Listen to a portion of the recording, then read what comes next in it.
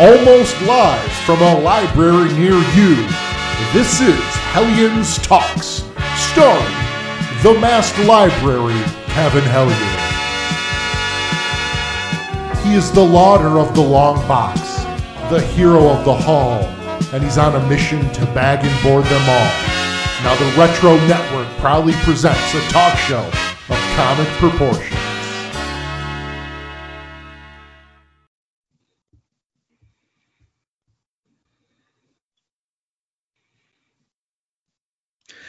Hello everyone, Kevin here. Welcome to a brand new edition of Hellions Talks, and I am excited for today's guest, that is guest plural.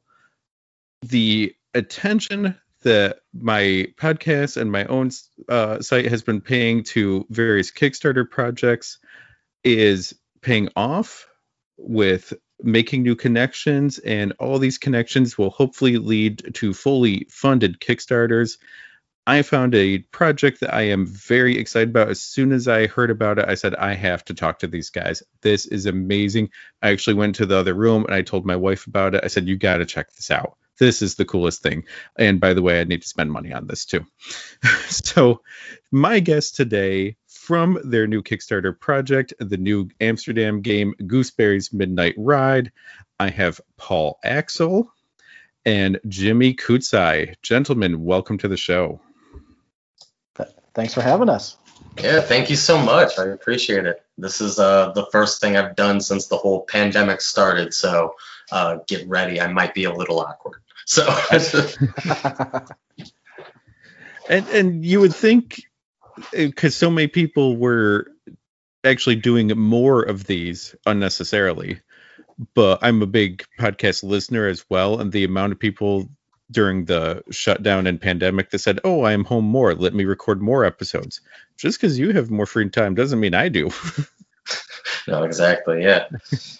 That's true. I would think with everyone working, I think people would listen to podcasts like in their car or on the train or whatever, and now it's like, well, I'm home, and so my commute is literally from my bedroom to my, laptop. That's not a lot of podcast time to get through. No, and there was one of the bigger ones said that they saw a decrease in revenue because their numbers weren't as high as they used to be because people weren't listening in the car. So they had less and less downloads. Yep. Not this one, though. Oh, good. Right on. Yeah. Now, guys, my podcast is hosted through a network of podcasts known as the Retro Network. And boy, it doesn't get much more retro than going into New York City pre-United States, just beforehand, good old year of 1776, to tell a superhero story. I don't even know where to begin. I'm going to take it back before we talk about this project, though. Have you both always enjoyed comics, been interested from childhood? Was it something you grew up with, or was it something that you got into later on in life? Go ahead, Paul. Oh, okay. So I think when I was a kid,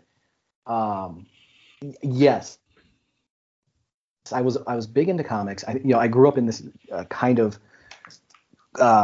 golden era where Batman Returns had just come out, so I'm not that old. But Batman Returns had just come out. How old are you? Just listeners a lot of times like to get an idea. I'm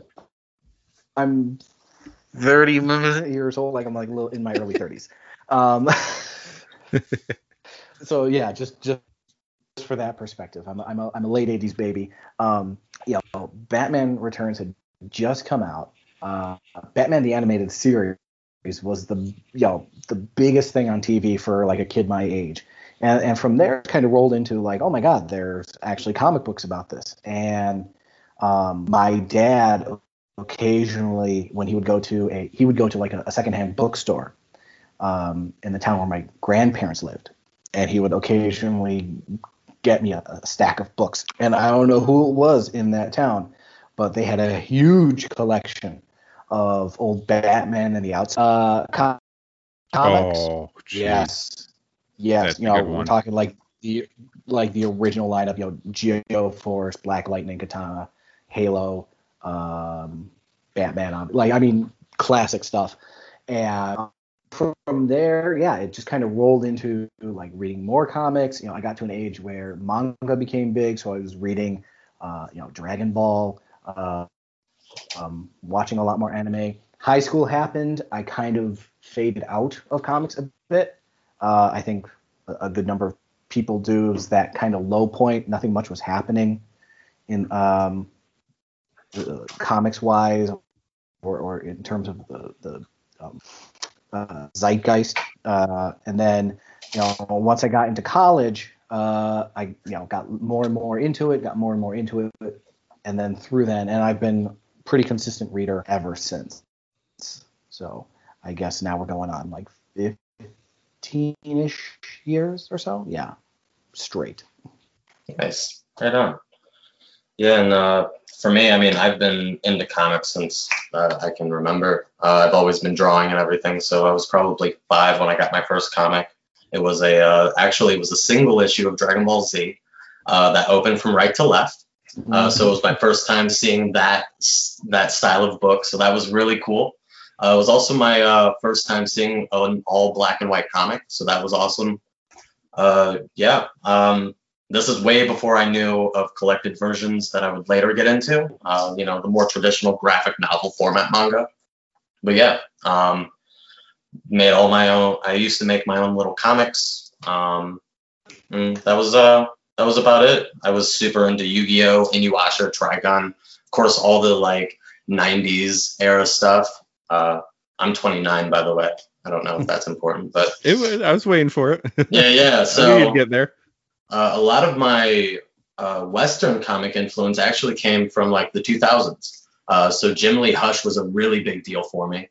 I think my first favorite comic book artist was John Romita Jr. Really? And his run on Spider-Man. Yeah, just I ate it up. And of course Sonic the Hedgehog. That's just kind of something to throw out there. I was really into the early Archie run of Sonic growing up, and yeah. See, and both of these are great ones. I'm a little older. I'm 43, but I was reading Batman and the Outsiders last year. When my kid turned 7, he started discovering things and getting into things. I started thinking, all right, well, what came out when I was 7?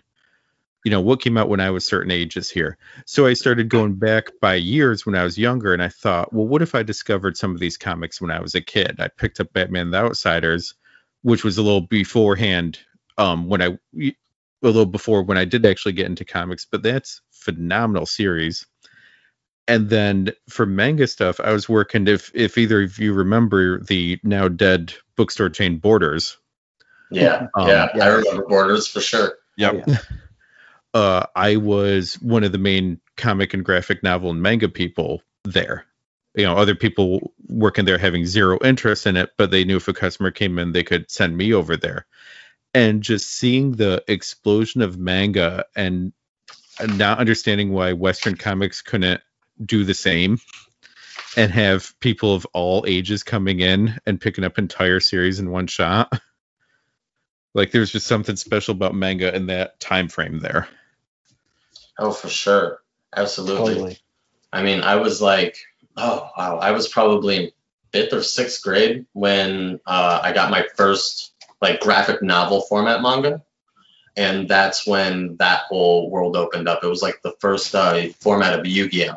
That was my big introduction to that side of comics. I remember getting so in all honesty or clarity, I have a cousin who is a entertainment lawyer who's worked in comics forever, and so once in a while she would send me this box of freebies from San Diego Comic-Con. I'm talking San Diego Comic-Con in like the mid to late 90s, right? Way before it became, I think, what everybody thinks of. Yeah. And I remember in those boxes, like I would get these things, I'd get stickers and whatnot, but like occasionally you would get like a comic and there would be, a bound version of like a Viz preview like, oh, cool, like they put a whole bunch of comics into like one big comic. That's brilliant. And it's, what I like is hopefully these sorts of practices that you see not only in Japan with these bound versions, but also in Europe, which has its own really strong, comic tradition. Sort of what I'd like to call a graphic novella. It's not as long as a graphic novel. It's longer than a comic book. It still has the same sort of binding as a graphic novel. I would see, when I traveled over there, you would see tons of those on the newsstand. You just pick one up. That was something I would love to see here. Oh, that sounds really cool. Yeah, I would love that too. That sounds really interesting because we don't really have a middle ground here. Yeah. Well, I think both of you are seeing comics the way I do. And unfortunately, we still have so many people that see it as the Biff Bam Pow Adam West Batman thing. And every year you get that, comics aren't for kids. Comics haven't been for kids only ever. But that's just how it was marketed and stuff. And you guys both see it with your own work, I think, and with the examples you're just given for other countries. It's a medium that can tell any story that anyone can ever imagine. That's a beautiful thing about it that we love. I always wondered why someone didn't take the Shonen Jump example, but for a US publisher, take like 300 pages of stuff in Marvel or DC's vaults, $5 on every magazine stand in the country, and just wait for the new readers to come in. Oh yeah, for sure. Shonen Jump, that's another game changer that we don't really touch here at all. No. It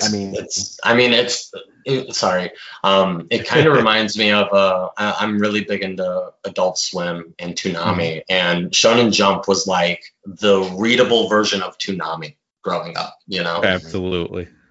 And like we don't really have that Saturday morning block in like a readable format for us, like on the Western side, I guess I should say. I know DC's tried doing it with it's like a supersized issue for Walmart's. I know that they've tried doing it. I don't know if they're still doing it. But yeah, I would definitely like to see more Shonen Jump style books over on this side for sure. Well, I mean, even the idea that I think both Marvel and DC had, maybe it was just mostly Marvel, but the $1, essentially back issues of like their greatest hits, right? If you go into a comic book shop, there's going to be a section, not the boxes in the back, but like recent reprints. Marvel intentionally is selling them for $1 so that like, hey, you want to get your hands on like the story in this famous issue? Here it is, right? That would be a great way too, except the only place you see it is in a comic book shop, and you need to put comics in somewhere other than a comic book shop if you want to expand your readership, I guess. Well, it's even just the perception that so many people have. I was at work talking about this interview that we're doing tonight, mentioning a Kickstarter, a crowdfunded comic, and I had coworkers not understanding why that would be a thing. And I had trouble comprehending why they couldn't understand it. I said, you do realize that people aren't making this stuff for free, right? Like, this costs money to make for both of you to, get something out of it at the end of the day. And it's just, we know comics is a business. We know the beauty of it too, but there is just such a negative view or an ignorant view for a lot of the population, though, still. I guess, yeah, that's true. I was just taking it in for a moment. It's like people tend not to think about the effort that goes into the art, which is weird, especially with comics. Those stories being pretty much everywhere now, right? We kind of live in this. I mean, golden age seems an understatement. Everything that used to get us beat up is cool now. And so, but yeah, people don't really think about the stuff. Where does that entertainment come from? I mean, somebody had to create these characters. Somebody had to write up stories. And, as I often tell people, like, hey, like, there's a lot of jobs out there that you don't know about. And, just like in the comic book industry, there's a lot of roles that need to get filled in order to put that book in your hand. But yeah, it's the idea of kickstarting a comic. I guess most people, when they think of crowdfunding, it's like, we need to plug our holes in the American healthcare system because Bobby here needs a kidney, so can you raise money for that or something like that. I don't think people think about like artistic endeavors in Kickstarter, and that's a huge part of it. So as far as Kickstarter goes, I kind of think of it as a one-stop shop. I don't really see it as much different than going to Amazon and buying a book. If you like the book, you pay the price and you get the version that you want the most, right? Sometimes there's hardback, sometimes there's not. And with Kickstarter, there's just these different tiers that you can choose. Like we have the $5 digital. And then if you want, you can get a little bit more for a little bit of extra cash. And I just kind of feel like Kickstarter is a way to fund something, and it's like like I said earlier, a one-stop shop. You go in, you pay for the item that you want, and you get it. So yeah. In a way, it's kind of like pre-ordering, right? It's hey, if we get enough pre-orders, we can actually get this out to you, and if we don't, then you're not out any money. Yeah, it's no harm, no foul. That's the way I look at it. Kickstarter is pretty cool in the sense that no one's out of money, no one's out of no one's out of money, and you're not really out of time either, I guess is the best way to say it. What you get is what you give is what you get, and vice versa. So, but there's also, we've all seen people on Kickstarter that are a little flaky, we'll say. But both of you come to this established. You already have resumes. What, for each of you, what was the moment where you went from a reader of comics, a collector, an enjoyer, a hobbyist, whatever term you want, into deciding, hey, I want to create something here. I have a voice. I have a inspiration here that I want to get out there for the rest of the world. See, I think I've always wanted to do comics. I know I've always wanted to draw. But I mean, there's videos of me when I was 5, talking about what I want to do when I get older, and it's always been comic book artist. As soon as I opened up the credits page and I could see that there was a penciler and an inker and a colorist and all that sort of stuff, I think I ever since then, I think is when I decided I wanted to do it, right? I don't think I really made it an adult decision to pursue it as a career or on a more extreme level, right?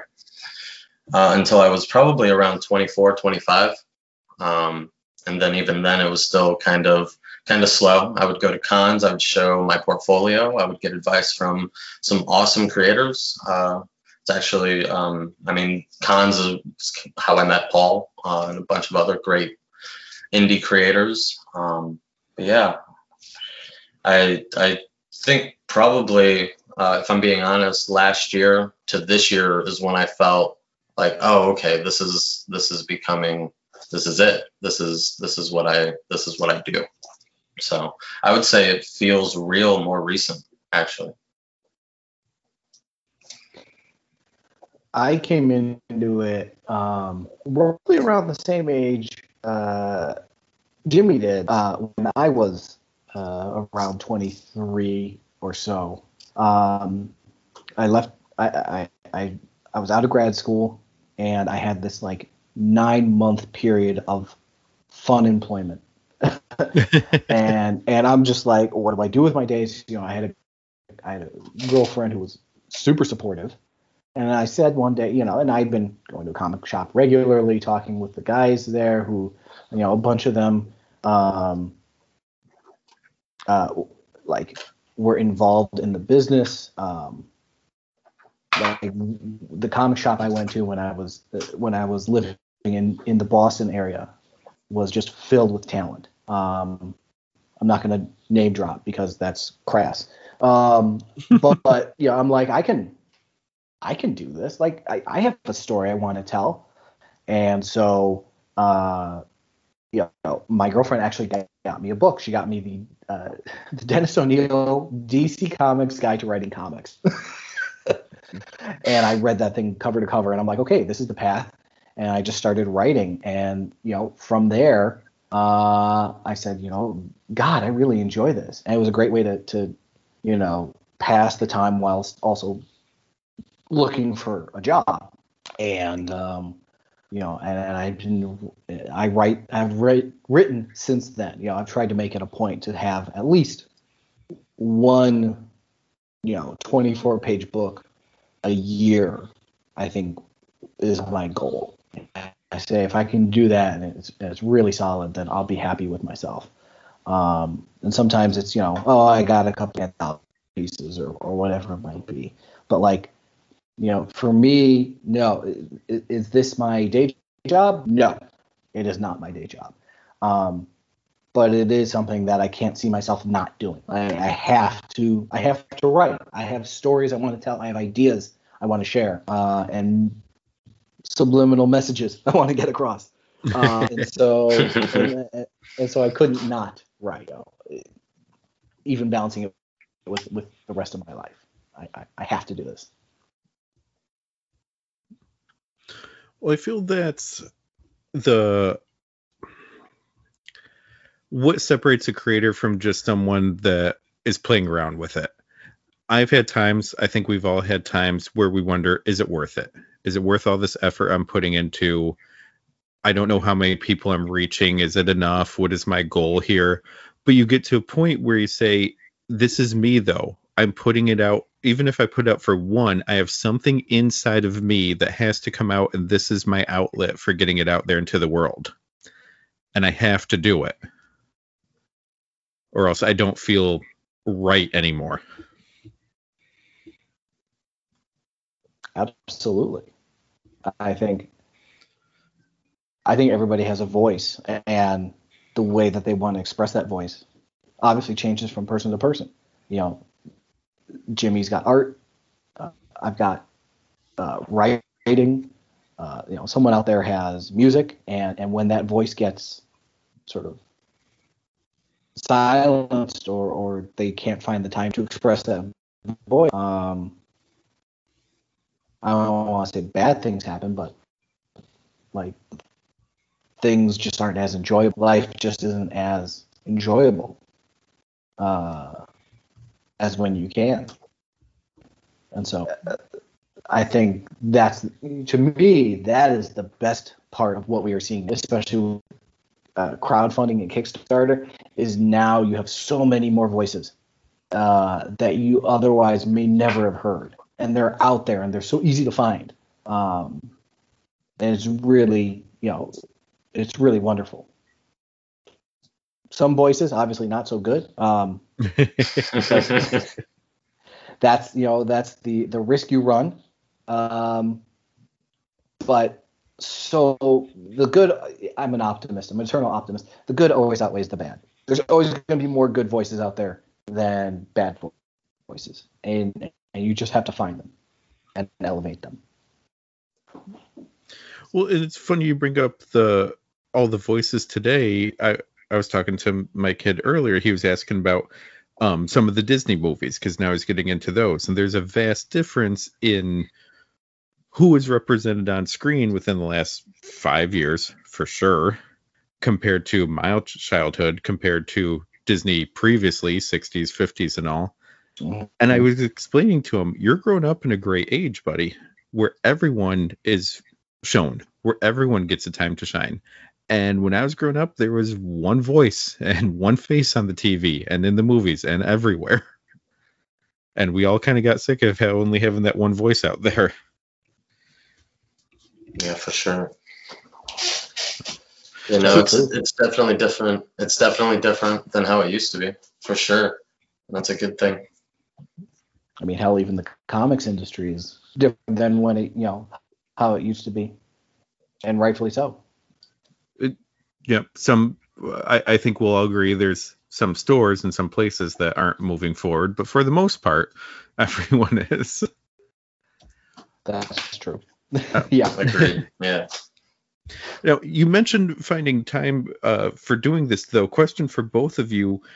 How do you find the time? What's your time management skills? Do you feel that there's some things that you need to put aside that you can't do in order to get this stuff done, in order to give yourself moments for your creative outlet? Do you just have to turn off your phone and leave it to the, in another room so you don't keep checking it? Is it just losing sleep to find the time? Where do you cram all of this into your day?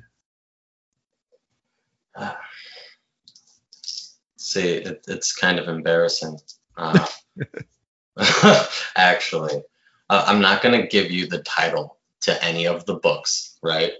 But I've read some self-help books that have helped me do like very concentrated work in small spurts of time. So everything for me is pretty organized and scheduled out for the day. So I usually start my day, with some coffee, taking the dog out, all that good stuff. But I make a really detailed list of all the things I want to do that day, whatever goals I have for the career, and I'll even put chores on, like, hey, make sure you do the dishes at 4 p.m. or something like that, and make sure it doesn't last longer than 10 minutes so you can get right back to it. So that's how I do it. I usually try to wake up around 9, get in the studio about 11, and if I can be done by 7, it's a good day. And if I can be done by 10 p.m., it's an okay day. But I usually stop around 10 p.m. and spend the rest of my night with my partner, Rachel. And yeah, we just kind of hang out. Yeah. I'm kind of lucky in that my job, I'm a teacher. And so, do I get up early? Yeah, I do get up early. But my day, my day ends pretty much when the school day ends. And so, when I get home, there's still plenty of time. I still have a good hour, 2 hours where I can just sort of sit down and just think and write uninterrupted. And it's just making that time. Maybe I write a page. Maybe I write less than a page. Maybe I get really inspired and I write 3 pages. But like, as long as I'm writing something, that's a good day. Or at least thinking about something. I don't have to write a script page, but like maybe I'm writing down some story notes or some directions that I want to take. That's fine. It's the girlfriend that gave me the book, now my wife. Okay, so she understands this madness that I have, and so she's behind. She supports me. She knows that, like, okay, Paul's got a story that he has to just go write down, and so I'll take care of our kid for a sec, and he'll just write the thing, and I know that when he's done, he'll come back, and which is not to say that like I cut them out of my life while I'm sitting in the dark writing. It's very much not. So and on top of that, when the school year's over, like now, that for me is a very busy time. It's like, okay, writing, starting, doing cons. This year, if nothing else, COVID gave me a lot of free time to to do some writing. So for me, it's finding a bit of that time every day. Jimmy comes at it from the perspective of like, this is his job, and so he devotes job-like time to it. And I'm like, once my job is done, that is when I devote my time to it. So two very different approaches, but I'd like to think 2 very equally legitimate approaches. Yeah, as long as it works for the person and you get the results that you want at the end of the day, that's all that matters. If you can do it like that, or if I can do it like this, that's all that matters. It's about that end result. That's the thing that I look back at my younger self, 18, when I thought I knew everything and realized I didn't. That it doesn't matter if I do this ABC and you do this 1, 2, 3, as long as we get to the same result, that's all that matters. Yeah, that's exactly it. Took me until like now to realize that. If you're happy with the result, that's good enough, right? You'll never please everybody, but if you can at least please yourself, right? So all you listeners out there know that the key to life is pleasing yourself. No, as long as you're happy with what you've produced, that should be enough. Is it great if other people like it? Hell yeah, it is. But if you're not happy with it, why did you do it in the first place? You should be happy with what you do. Side question for Paul. Oh, boy. When I first went, no. When I first went to college, I thought I wanted to get into teaching, and then the further I got into it, I said, I'm not quite sure I can do this. I'm in New York, so and our things are a little different. Yeah. But my best friend became a teacher. His wife is a teacher and all. So in your writing, though, is there ever a moment where you're writing a villain or someone that is about to get punched in the face, and you really want to take that parent that said, I wish I got my summers off, and put them into that role? Why, no, whatever do you mean? I'm a consummate professional. Oh. No, yeah. Yeah. Summers are, how do I put it? My summers are like I have really 2 or 3 weeks where I'm not thinking about my job. So, yeah, we don't have summers. You guys know this. We don't have summers off. We have time in which we're not teaching, but we're preparing for the next year. But yes, are there some people that I think of when I think of punchable faces, which I think has its own word in German, a face that oh god, it does. Backpfeifengesicht. Yes, because I did teach that to my students. I teach important things to my students, like the word Backpfeifengesicht, a face that must be slapped.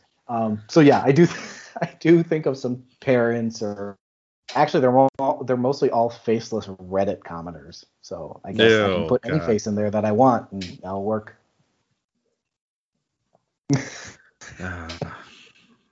Internet's a wonderful thing and an awful thing. Yes.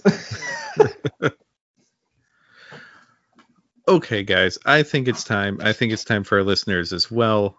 I think we need to talk about why we're all here. The Kickstarter for the new Amsterdam game, Gooseberry's Midnight Ride. Where did this even come from? This is an amazing idea. This is so cool. It is a time frame that's really just unexplored in comics. I think you guys have a complete free reign. No one's going to say, oh, you're ripping this off, you're doing this, you're copying here. This is like just untouched territory here you're going for, I think. Great idea, great concept. Everything I was reading about this, I was like, I'm in, I'm so in. Then you go and you see the art too, and it's, oh my god, this is really good. This is going to be something special here. What's the origin? Where did this come from? Tell me everything. Oh man. Okay. So yeah, you're kind of on the right track. It's like this is a really unexplored area of potential superpowers, and yet there is a legacy going back to this time of sort of I wouldn't say like superheroes, but certainly masked men, right? So I'm playing with that idea, like and I'm keeping intentionally vague because I don't want to give away too much here. I'm playing with sort of this literary this already existing literature this idea. I'm bringing my own my own knowledge as somebody that studied history. In that was my major. That was graduate major, undergraduate major. Like, this is an area that I know. People that have read my stuff before know that I play with history a lot. But really, what I wanted to do in this instance was, I'm like, I just want to cut loose with a good old-fashioned swashbuckling story. I just want to try my hand at something that's a little more action-packed, a little more fast-paced. And so my whole idea was to do that, but do it in a way where the story itself is kind of old school. We're in a time period now where comics are like cross-mingled with each other, long backstories. I think X-Men is the best example of this. Like, if you are reading only one X-Men title, you are missing out, another 4/5 of the story, and you either have to be comfortable with that or you're going to be spending a lot more money on X titles. And I'm like, no. I want to go back to this idea that's like, you could pick up any single issue of this comic and know exactly what's going on, know exactly who the characters are, and by the end of it, oh, that was a great read. And if you want to read more of them, cool. That it creates a more fleshed out story. But like, if you don't want to read any more of them, it's like, you got the story, you're not missing anything. You know what I mean? Very serialized. And so I just kind of, deciding like, okay, that's how the story is going to look. This is the sort of character I want to put together. What's a good time period? And then for me, it was a lot of research. Like, people who read this book who have a familiarity with, say, AMC's Turn, which is something I constantly mention in sort of promoting this thing. It's like, you're going to recognize the sort of setting and the location. And the idea, excuse me, is that I'm playing in that same sort of sandbox, where it's somewhat familiar, but this is a totally, I've taken it to 11, right? There's no masked men jumping off buildings in the American Revolution that anyone knows of. It'd be awesome, but I just, I'm like, yeah, let's just take this to 11. And when I started writing it, I was making progress. I'm like, okay, I need an artist. I know exactly who I'm going to go to. Jimmy and I had talked about doing a project together pretty much ever since we met each other at C2E2 a few years ago. And I'm like, you have to like, I've seen his work. I'm like, it's dynamic. It fits this style. Jimmy, you're not going to have a choice. Well, I appreciate it. Thank you. And so I think I answered your question. I don't know. I kind of ramble a bit. So. No, you did. But it's just, it's such a cool idea, though. And the time frame doesn't really work out entirely. We're seeing swashbuckling, like Scarlet Pimpernel. I would say there's even like a Zorro element in a way to this. But you could say there's Batman, because of course there's going to be like a bit of a Gotham idea here, and I wouldn't blame people for thinking that at all. But it's also like, no one who has done that stuff is doing it the same way Jimmy's doing it here either, though. Like, just in the preview art here, I'm like, it's kind of a little bit of this person's style, a little bit that person's style, but also influences that in our conversation, I think I'm picking up on, some stuff too here with other stuff that you've mentioned enjoying on your own. And it's just so damn pretty. Well, thank you. I really appreciate that. Yeah. I don't know if there was a question there or not, but I am really happy you said all that. Thank you. But yeah, I mean, when drawing it, this sounds kind of, I don't know if it sounds silly or what it sounds, but I was thinking of pro wrestling, Power Rangers, and Batman and Daredevil all mixed together. If you balled it up and then threw it into 1776, how would I draw that? What would that look like? And then yeah, these crazy illustrations is what popped out of my head. So. Well, all right. So, and you're welcome, Paul. Jimmy, you'll see it soon. I finally decided which tier I wanted. I saw it. Thank you. Thank you. We're gonna throw some. Can we swear on this? Yes. Okay, we're gonna throw some extra shit into your bag when this gets sent out. All so right. Don't worry about that. All right, I won't say no. I honestly, the toughest thing with one like this is, okay, what level do I want to be at and not get in trouble with my wife too, though, you know? You spent how much? But going into good cause. It is. It is. I could waste my money on much worse things. I appreciate it. I appreciate it. Yeah, that's true. Just say that we're saving you from your worst impulses. That's what we're here for. True.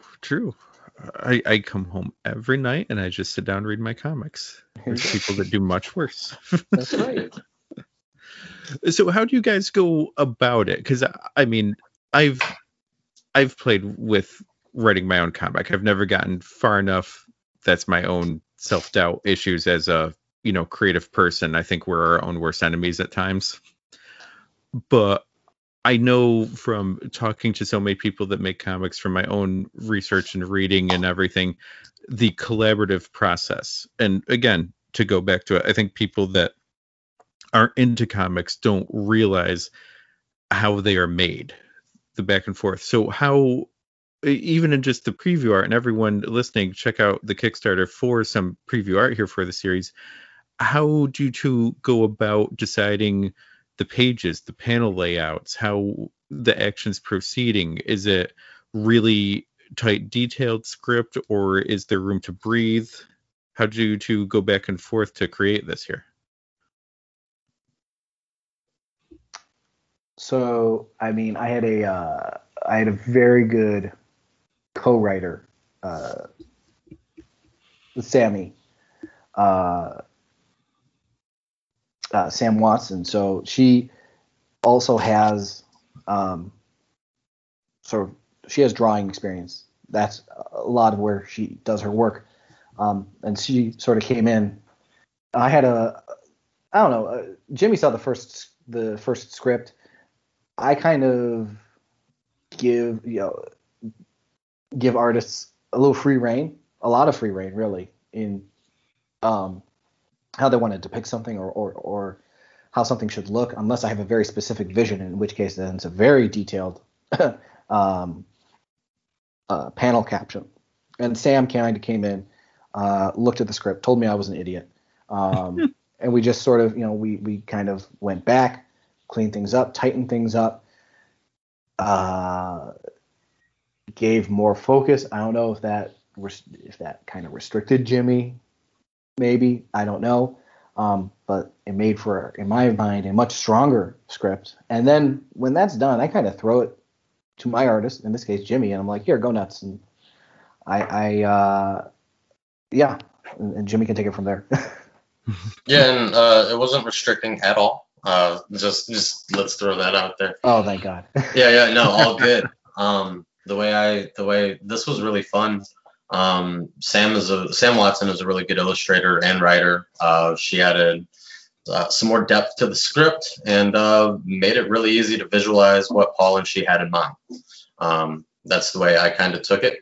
And then so they do their collaboration and they give me the script, and then I do my interpretation of it and I usually, well, in this case, I did some layouts of the pages, and then Paul and I got on the phone and made some quick adjustments. Nothing too crazy. Kept all the beats to the story right there. We just kind of incorporated all of our ideas to create these pages, I guess would be the best way to describe it. I hope I said all of that in a great way, but yeah.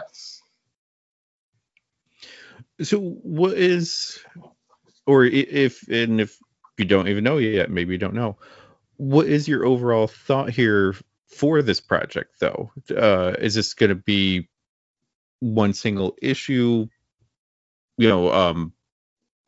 I'll say usual page number because that can vary, or do you see it as part of a series, or does it just kind of depend on how this Kickstarter turns out? I think in my mind, I mean, I have a bunch more stories with Gooseberry. I have, I think 5 or 6 ideas that I keep on in a folder. I'm like, can this be a series? Yeah, can it? But like I said, the whole idea of this being very serialized is that we can walk away from it and then just come back and be like, hey, here's another story. It's very much in that sort of same vein as a lot of the sort of popular fiction novels that you see, like Clive Cussler comes to mind, right? His Dirk Pitt novels, if you're familiar. Yep. Each one kind of stands alone, right? There's some reference here and there to something else that's happened in the past, but it doesn't really detract from the story if you don't understand the reference. You can pick one up. They're all kind of interchangeable almost. I think that's a shortcoming of Cussler's style, but he had deadlines and people to please, and I have neither. But like it's this idea that like, hey, if we ever wanted to do this again, we could. If somebody, if like a publisher came up to us, hint, and said like, we loved this, would you guys think of doing some more? We could. If everybody was pleased with the offer. And if it's just a one shot, then it's a one shot that I'm happy and I can live with. I don't know. Jimmy, what do you think? Yeah, I think the beauty of this project is right now it's a one shot. We're looking at 24-page issue. That it's like what Paul said. If there's room and people want it, we have the opportunity and the option. I like the idea of having it open. So yeah, that's my thoughts on it. Well, it's also very because we've discussed the attitudes of American comics versus comics in other countries and other parts of the world. Mm-hmm. I will throw TV shows in there as well. You have an American comic that has to go a certain length of issues. We have to have this many for the graphic novel, and we have to continue this many to get, a special shiny cover at the end when we reach these numbers. You have American TV shows of we need to hit 22 or 24 episodes, when really you didn't need that many episodes because you didn't have that big of a story to tell. Like, I appreciate, here's my story. If, like, there are other stories, but I can have this be one and done, or I can do something else later, but I'm not going to feel obligated, I'll say, in a way to just push out stuff that's of lower quality just to reach some mythical number here that someone else dictated. Right. Yeah, no, I really enjoy the idea of there being a beginning, middle, and a possible end to a story that you can just sit with and be like, okay, cool. And, yet again, going back to it, if there's room for a second one, let there be one, Yeah, I think it's, it's that, you do see that in a lot of television shows, particularly from Europe, where it's like, yeah, we made this story. It's 6 episodes. Deal with it. and like you either like it or you don't like it, but like it's not like, and now we're gonna go into season 13. It's we have a story to tell, and we've told the story, and the story has been told, and that's it. And if you liked it, you liked it, and if you didn't, you didn't waste too much of your time. No, and speaking of things that are not wastes of time, let me see if I can give these guys some more money. All right, Jimmy, I'm going to start with you because Paul doesn't know something, so I'm going to go with him second. You have a piece up here on ArtStation that I would totally grab as a poster, and it doesn't seem to be an option for me to do so. But I'm going to have links to all your guys' stuff when this goes live. But as a player myself and my entire family of Pokemon Go, there's an album cover on here. Oh, yeah. Yes, there is. That's my buddy. Yeah. That is amazing. And I like, because we got Pokemon stuff set up in the house now because we've played Pokemon Go from the beginning, and now for all of us to go as a family to do it is fun. And as soon as I saw this album cover, I went, that's incredible.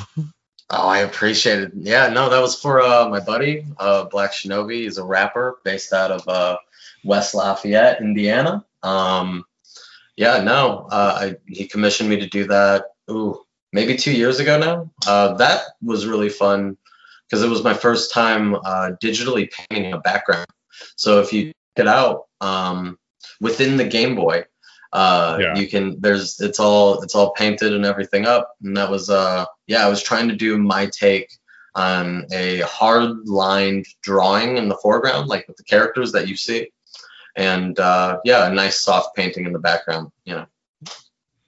Well, it's the Game Boy detail that got me is the little power icon to the side that this creature is partially covering. Fantastic. All right, so I think what you're telling me is I need to buy your friend's album here. Yeah, he's on Spotify, so check him out. Yeah, and if you want, get in contact with me after this, and I'll get in contact with him, and if I can get you a print of it, let's see what we can do. All right. Yeah. Well, I'll slide into your DMs, as the kids say. Yeah, I think that's what they all say. I'm not really sure. I'll ask my students. I think that is what they say. Yeah, there you go. All right. So, Paul, years ago, I was doing this as well. Interviewing creators, having people say, hey, I really like what you said about my stuff. Here's a PDF or here's a suggestion or whatever. And one was a really, really fun comic from Slave Labor Graphics called Sanctuary. And I think you know the guy that drew it because you have a work called Happiness is a Warm Bun. Yeah. And Stephen Koff, I have followed him online for years since he put out that Sanctuary book. Oh my God, yes. Small world. I know. I was going through his stuff and went, you got to be kidding me. Yeah, Stephen, we kind of ran in the same circles when I lived out in Boston. And then I think this book was like, this is that one shot that I want to do. It was, it's much more lighthearted. It's actually my first attempt at like no dialogue whatsoever. It's a silent comic. It's a Larry Hama G.I. Joe? Yeah, except much more burger oriented. I don't know if Larry is as in tune to hamburgers and cheeseburgers as I am, but if he is, we can call and rap about that sometime. But I said, oh yeah, I've got this idea, and Coughlin was like, yeah, this sounds fun. Let me take a look at it, and we just did it, and it was just this fun project that now I will like occasionally give away when I'm like basically begging people to give for the Kickstarter. It's like, I'll give you a free copy of this digital comic. Just donate. But yeah, it's that I did it last year as sort of like hey, none of us got an awesome summer because of COVID. So here's my summer story. Here's a summer story to just kind of tickle your funny bone and give you a good burger recipe in the back to boot. So that was an advantage. But see, that's a beautiful thing for comics here. Something that just for fun, for your own amusement, that can now last forever. Yeah. And like, hopefully it yes, did it bring me joy? Yes. Does it bring other people joy? I hope so. Like, I hope they got a chuckle out of it if they read it, and it's kind of that fun process of having an idea and bringing that idea into being. Like, it exists now. It's there. All right. And for anyone listening, if you want to bring this Kickstarter into being, head over to the link in the show, sign up, pledge your support, many different tier levels for it. You can do 5 for the digital copy.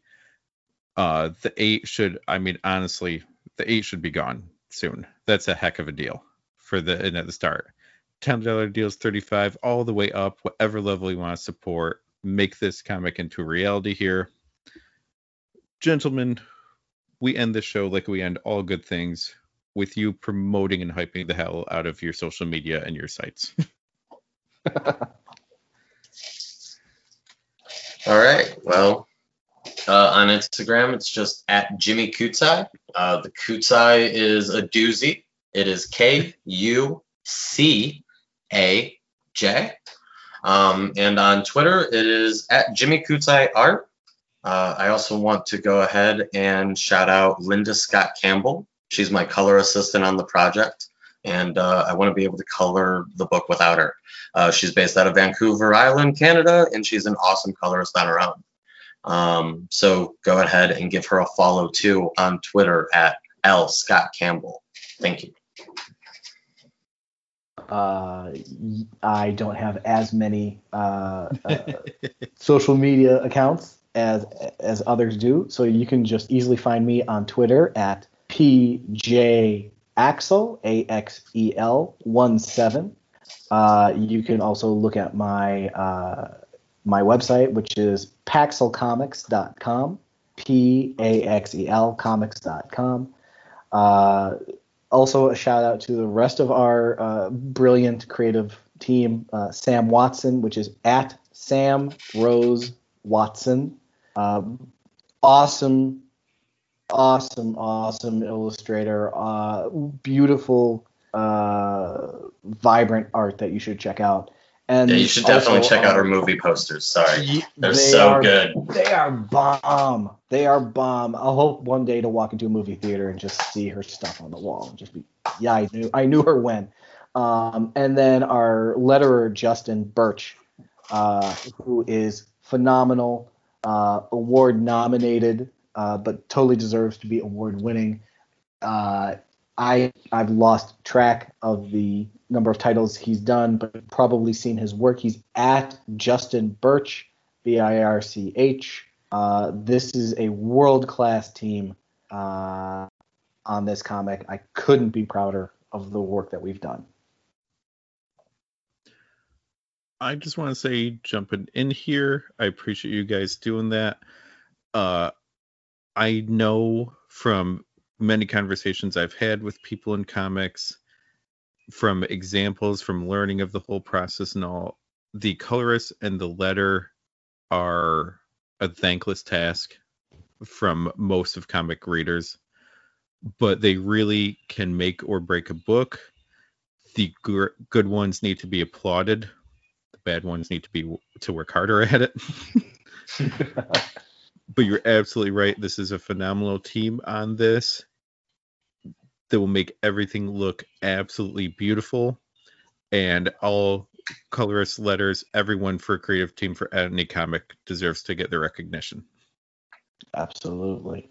It takes a village to raise an idiot, doesn't it? So. All right. Guys, I want to thank you so much for taking the time out of your busy days to be part of the show. I hope my small little voice here is able to bring more attention to your work, because it absolutely deserves to be fully funded on Kickstarter and get this out into the world. You guys are fantastic. Thank you so much. It's been a pleasure. Thank you for having us, Kevin. Thank you, guys.